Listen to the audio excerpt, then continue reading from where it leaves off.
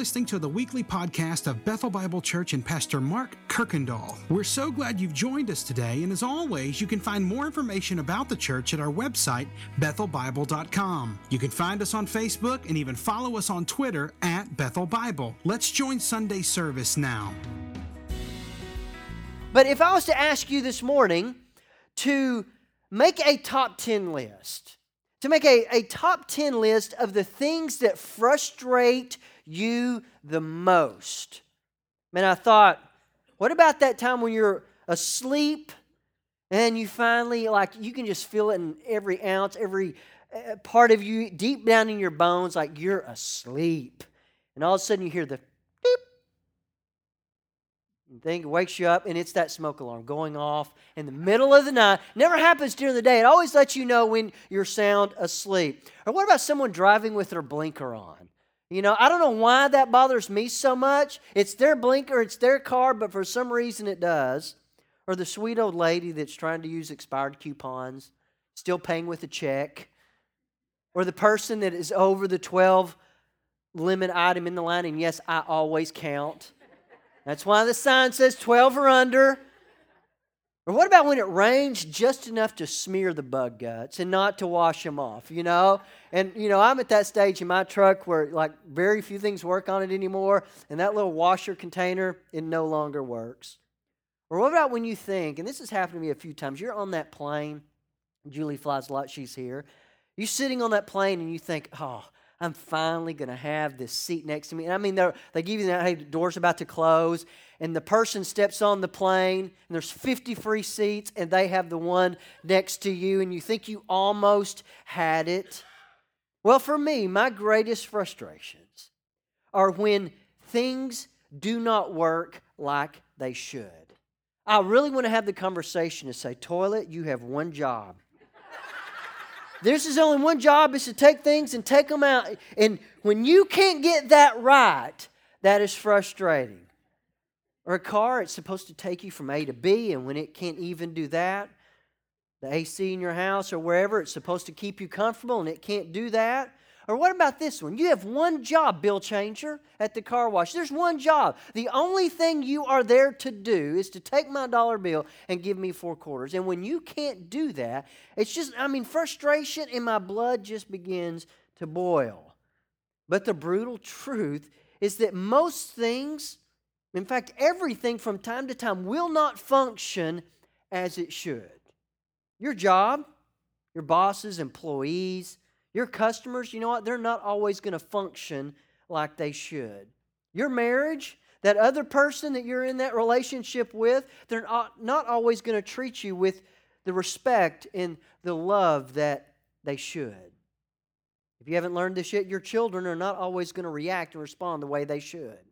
It's just not going to happen. Things, no matter what it is, people are not always going to function like they should. Now, here's something that's going to really shock you. Our government and the politicians, they're not always going to act like they should. Our judicial system, you know what? From time to time, it will not always make the right decision. Our educational system, it is not always going to perform as it should. In our churches, and its leaders are not always going to represent Christ as they should. Sometimes the perversions, they're going to be minor. There's not going to be really much harm. But there are going to be times when our judicial system, our government, our religious leaders, they are going to cause great harm. And this is exactly where we find ourselves in Micah 3 today. Micah must be a pretty creative guy, or maybe he's just that kind of, engineer thing. But he gets to chapter 3, and guess what he does? Chapter 3 of Micah. 3 sections, and each of the 3 sections, there are 3 parts. I don't know why he does that, but he just does. But in Micah chapter 3, we're going to see 3 sections. Each section has got 3 parts. And there's going to be, the 3 parts are this. He's going to talk about a group, and he's going to accuse them, and he's going to identify them. The second thing he's going to do, he's going to lay out the crimes against them. And then he's going to give punishment. And here's what we're going to see today. First, he's going to talk about judges. He's going to talk about when we have corruption in the courts. And what these people are going to do, they're going to misuse the responsibilities God has given them, and they're going to misuse them. There's going to be corruption. The second group, he's going to talk about prophets and the corruption of their words. They're going to misuse the words of God. And then the last group is going to be a group of people that is kind of a conglomerate. Collectively, we're going to see leaders creating a corrupt system. And what they're going to do, though, they're going to misuse God's promises to His people. And so once again, three groups accused, their crimes, and we'll see their sentence. And then at the end of the day, I hope that we'll be able to some way relate this to our day and time.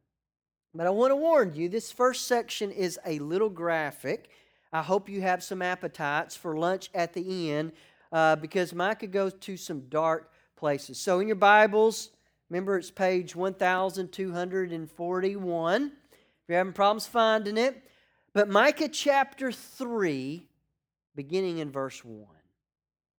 He says, "And I said," begins a new section, "Hear, you heads of Jacob, then rulers of the house of Israel, is it not for you to know justice?" So the first group he goes after are the judicial leaders. These are the leaders, the ones that should know what justice looks and smells and it tastes like. They should be able to spot justice and even injustice from a mile away.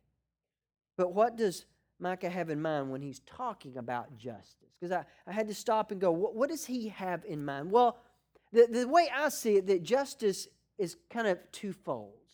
The first kind of side of justice is that it's the time when the standard by which penalties are assigned for breaking laws. And I think this is typically what we think about when we hear justice, that someone has done something and there's a penalty for what they have done and they need to pay. And when someone doesn't have to pay, or maybe they get off, we scream. That's not justice. But there's a second side to this word. The second side of justice is where the weak find protection from the strong. In fact, our society, in Micah's society, was full of what Scripture refers to people as weaker. Groups of sojourners, meaning resident aliens, people that are not from here, but they are here now. They are seen as weak. There's another group of servants. The Scripture uses it as slaves. Orphans are a group that Scripture often uses for weak. Widows, even the sick. But what do we mean by justice with these groups that Scripture calls weaker? And each of these groups is what was happening. There are specific needs that keep them from being able to participate in aspects of the life of their community.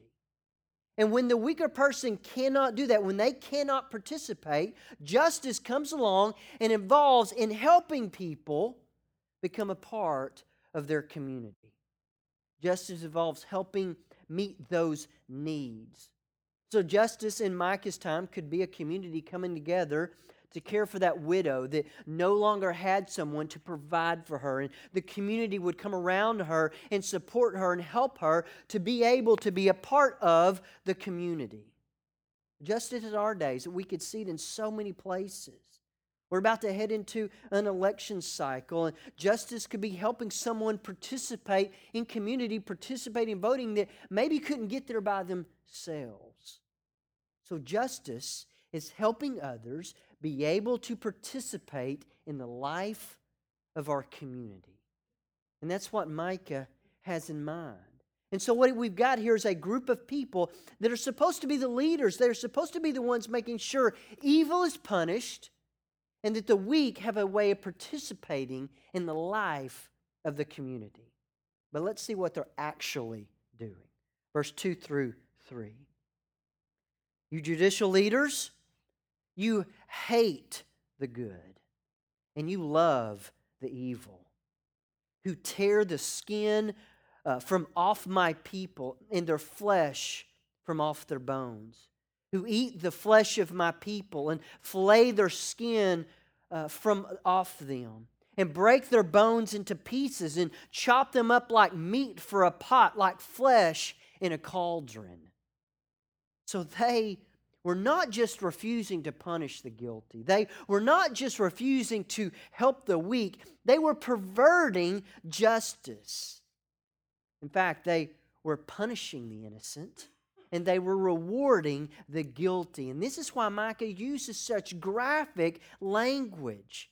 They were feeding on the ones that they should have been defending and protecting. They're using their power for their own advantage and depriving others of their basic rights in a community. And they should have loved what is good and hated evil by protecting the rights of all of the members of society. Instead, Micah says they were guilty of doing exactly the opposite. Instead of shepherding the people, the leaders here are pictured as exploiting and oppressing them like animals that are being butchered and cooked and eaten. And that's how evil these people were acting. In fact, they were not there to serve at all. They were there to take. They were not protecting people's rights. They were crushing them. So notice their punishment. Verse 4. Then they will cry to the Lord, but He will not answer them. He will hide His face from them at that time, because they have made their deeds evil. So they were supposed to be the ones who knew what true justice was. They were to be the ones who know and to practice justice. But they will find themselves crying out for exactly that. They will be crying out for justice. Maybe there's something that will be done against them, or maybe there's a way that is hindering them from participating, and they're going to cry out for justice. But guess what they'll find? They will not find it. They will find themselves victims, maybe of evildoers that should have been punished. They will find themselves being weak and in need, but there will be no one there to hear their pleas. So group number one, we see the injustice of the courts. Group number two begins at verse 5, and it's the injustice of the prophets. Look at the beginning. It says this in verse 5. Thus says the Lord concerning the prophets. So the second group is this group of men, these prophets, like Micah, were the ones that would receive a message from God, and then they would bring this message to the people. They were to deliver exactly what God had said. They were not to create the messages. They were simply to be the ones that were delivering the message. They were supposed to be, in fact, co-workers of Micah. Micah says that about them, but notice their crime. For you who led my people astray, who cry peace when they have something to eat, but you declare war against him who puts nothing into your mouths. So instead of leading the people to God, they were leading these people astray. But here's how they were doing it. These men were called by God to be His spokesman, to be His mouthpiece. But they abandoned their call for personal gain. If people gave them gifts, if they fed their bellies, they gave them nice things, they would pronounce blessing over the people. But if the people refused to give them something of value, they would declare war and punishment and curses upon the people. In fact, these men, they became guns for hire. And if you kept them wealthy and fed, you stayed on God's side. But if you withheld anything from them that they wanted, they would turn around and they would declare war on you according to God. And so to these people, money talked louder than God. And they were using God and His Word for their own personal, selfish gains. So look at their punishment in verse 6 through 7. The crime is, the prophets are the one that committed it. Their crime is misusing God's Word, so here's their punishment. Therefore, it shall be night to you, without a vision, and darkness to you without divination. The sun shall go down on the prophets, and the day shall be black over them. The seers shall be disgraced. Diviners shall be put to shame. They shall all cover their lips, for there is no answer for God. So the judicial leaders, they were the ones that were to know justice, and they perverted that. So when they need justice, they can't find it. So now we have the religious leaders. They are to simply communicate God. God would give them visions. He would bring words to them. They were to know His presence. They were to be the lights in the community. But because of their injustice and the perversion of God's word, He says they'll no longer hear from Him. He says, I will withhold my visions. In fact, you're supposed to be light, but guess what? You'll be in total darkness. You're supposed to be my messengers, the messengers of Yahweh, but you'll be nothing more than a seer. You'll be nothing more than a fortune teller. These were supposed to be people that knew God's favor in His presence. But because they were misleading people by promising them in light of God's favor and peace for monetary gain, the darkness of God's judgment was going to fall at them. They're going to call out to God for an answer, and God is not going to give them a word. So we've seen this disruption, these people, because they were supposed to receive visions and hear from God, but they're misrepresenting God, and God says, then I'm going to be silent. They were supposed to be God's messengers, but now they were going to be nothing more than these simple fortune tellers. But here's the thing, these prophets, they knew better. They were not prophets of Baal. They were supposed to be God's prophets. They knew the truth, but instead they preferred to speak lies. And their actions, it moved them from being friends of God to now they're enemies of His. But notice in verse 8, we have a little something. We have this small ray of hope in a cloud of corruption. In fact, in this sea of corruption, there's this one little bitty lifeboat, and it's Micah. Look at verse 8. But as for me, he says, I am filled with power, with the Spirit of the Lord, and with justice and might, to declare to Jacob his transgression, and to Israel his sin. So right here in the middle of all this corruption, this cloud and this sea of corruption, we have this small ray of hope, and it's so important to notice what he says about himself. He says three things about himself. He says he comes, first of all, in power. But it's not in his own power. You notice that? It's in the power of God's Spirit. In fact, Micah knows that he is doing something that is beyond what he could naturally do on his own. But then he says he's also with justice. Remember our definition that Micah is living for the welfare of others.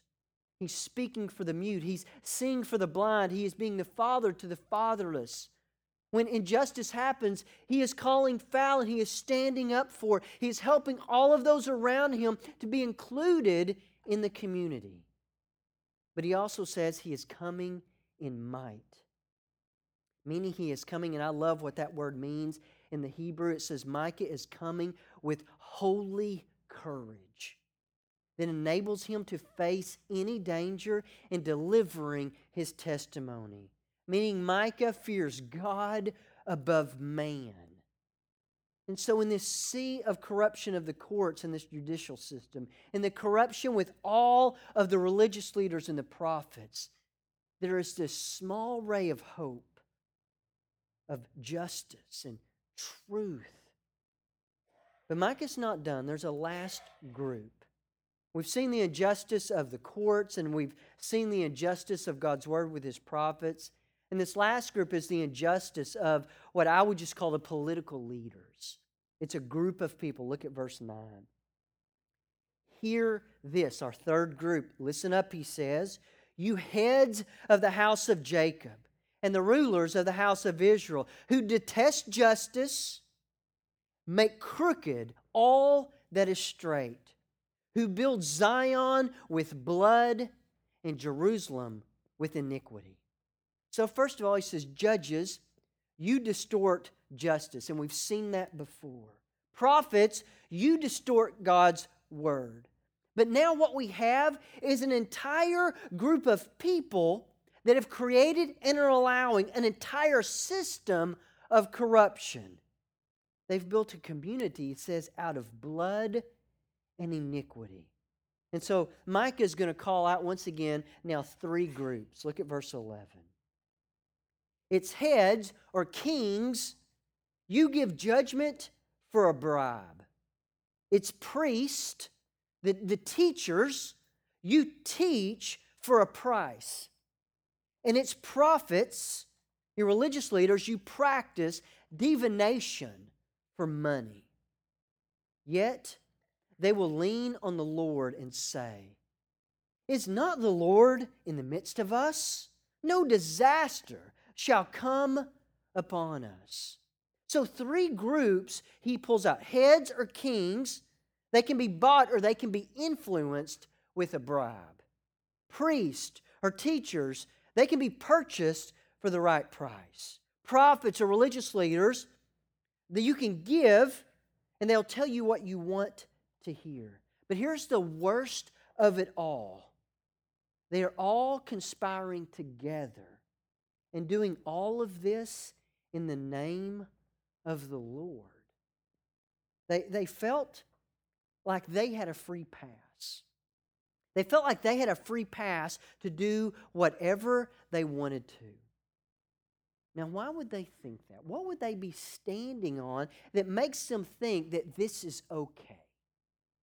In fact, they even say, there's no disaster. No disaster will fall upon us. Well, here's what they're doing. They were trusting in their nationality for protection and security. They were saying, because we're God's people, because we are His chosen nation, because we are in this holy city of Jerusalem, God would never really allow any evil to happen to us. He would never punish us. We are the ones that He picked. We are His nation. In fact, they were saying, no, we just need to live for ourselves and for this moment, because there is no way God could ever be against us. In fact, they felt like they had a license to sin.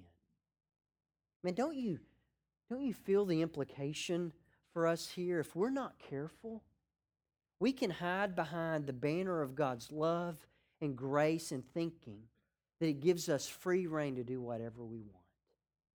In fact, Paul, he had this same mindset presented to him in Romans chapter 6.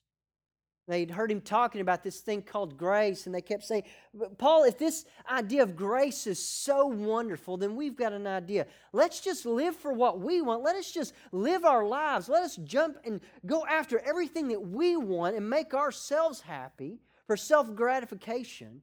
And then look how much greater grace will be in light of all that we've done. In fact, we're doing God a favor here.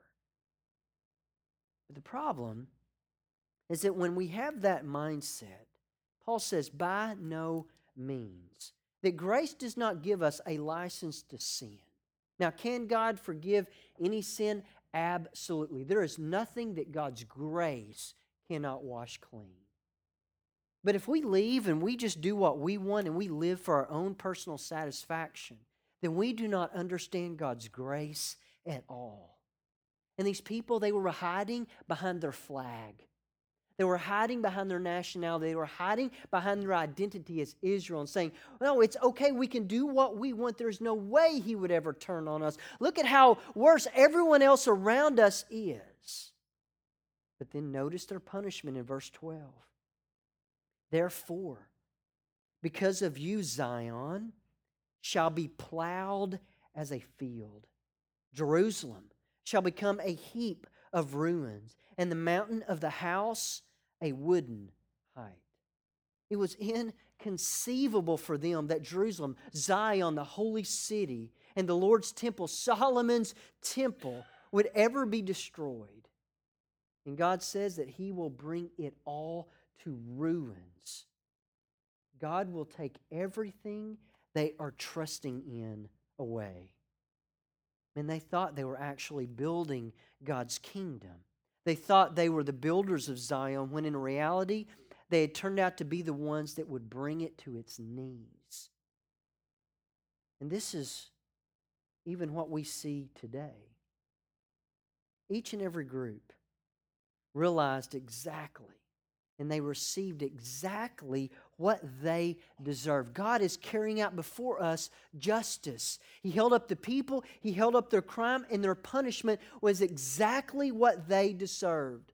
You are supposed to be for justice, you will not find it. You're supposed to hear from me, I will be silent. You're supposed to be an example of me, a city on a hill, I will bring you to ruins. And we see they're getting exactly what they deserve. So, what can we possibly take from this today? Well, I think Micah 3, in these 12 verses, I think it really gives us a window into God's heart this morning. I want to follow Micah. He's been doing this whole thing all morning long. Chapter 3, 3 sections, 3 parts, even 3 things about himself. So 3 simple, or not simple, but 3 points of maybe application for us today. One, what I see in Micah 3 is that we should hate what God hates. God hates injustice. We've seen that. God hates false religion. He hates hypocrisy. Meaning, you know what? We as believers, we need to stand up for injustice. We need to be looking around us and how we can help others engage and be a part of our community. We need to make sure that we're not attaching sin to true religion. We need to stop doing things that bring God shame while proclaiming to be all for Him. We need to make sure we're not abusing grace for our own personal satisfaction. So we need to hate what God hates. He hates sin, He hates injustice, He hates false religion. And then the second thing is I think we need to use our power. You see, the world always has and it always will be a place of inequality. Just always has and always will. There'll always be those that have and there'll be have-nots. There'll be those with power and those without it. But here's the thing, that is a good thing. God did not create a world where everyone was totally equal. I mean, all we have to do is look at the animal kingdom. Not everything's a lion. Some have to be the gazelles. And there's a purpose in all of it. Think about marriage. God created Adam and Eve. He did not create 2 equal Adams. Why? Because there is beauty in their inequality. The man in some areas is stronger, and the woman in some ways is stronger. The husband is to protect and to love his wife, and the wife is to respect her husband. They have different strengths and weaknesses, and they are to complete each other. But you know what? You have power and you have strength in certain areas. Some of us have more strength in our finances because God has blessed you that way. Some of you have more strength in certain gifts and talents. Some of you have more mobility and flexibility in your schedules. Some of you have more strength in your influence. And we're to use all of these strengths to serve one another and to serve those that don't. Inequality is a beautiful thing, and we are supposed to be fighting to help everyone be a part of the community. Well, the last thing I see that maybe a point of application is that in a sea of corruption and a cloud of perversion, there's always hope. Because you know what? There are things that are worse than death. There are things that are worse than an election that no one wants to participate in. There is a lot of things worse than looking at a system that is failing us over and over and over again. It's death without hope. It's an election without hope. It's systems without hope. But our hope isn't in any of those. Micah is placed in this as an example of hope in the midst of corruption. There were corrupt prophets and priests and kings, and Micah, he stood in the gap. He was a man of power. He was doing something beyond what he could naturally do. He was a man of justice. He was living for the welfare of others. He was a man of might. He had courage to face all kinds of dangers. And I think it's easy to see what this, or better, who this should draw our attention and gaze upon. Yes, we live in a time of great corruption. We live in a time where systems are failing all around us. There are those that are taking advantage of the weak and refusing to punish the guilty. There are those that are perverting God's word for their own personal gain. There are leaders who are creating a system that fosters corruption. And we are surrounded by corruption in a sea of it. But there is also corruption right within us. In many ways, that could be us. We have been the ones to take advantage of others. We have misused God's grace in our life for our own personal satisfaction. We've created systems that put our needs above others. We've been guilty of trying to even build our own kingdoms. But in the midst of our corrupt lives, God always gives a ray of hope. And that hope is the one that is the perfect prophet, priest, and king. In fact, He's the one that comes with all power, in perfect justice, with all might. And His name is Jesus. I mean, He's the one that lived the life that we couldn't. He's the one that died the death that we should have. He's the one that gave the sacrifice that we could never give. And He's the one that comes and conquers the enemies that we can't conquer. And so I would ask you this morning, do you know Him? Do you know this perfect prophet, priest, and king? In the midst of all of this corruption, do you know Him? And then I would ask you, if you do, are you following after Him? Are you allowing all the other things going on around you to distract you from what is most important? And so this morning, I want us to close with a time of reflection about that. Do you know Him? And are you following Him? This morning, I'm going to close us in a word of prayer. During this time, I'm going to ask one of our elders, Paul Keel, to come and lead us in a time of communion. And during our prayer, men, if you're going to serve, if you would simply line up on the side to deliver the elements this morning. Let me pray. Father, this morning, thank You for the truth that we have. Thank You that in a time of great corruption and perversion that You had hope in the man named Micah. And that through him You would continue to bring Your message. But Father, for us today, we can relate to that. We live in a time of great corruption. But Father, the greatest corruption oftentimes is what is in our own hearts. And we are in need of healing. We need that perfect prophet, priest, and king to represent us. So Father, in the midst of the corruption even of our own lives, thank You for the hope that You give. It is in Your Son's name that we pray. Amen.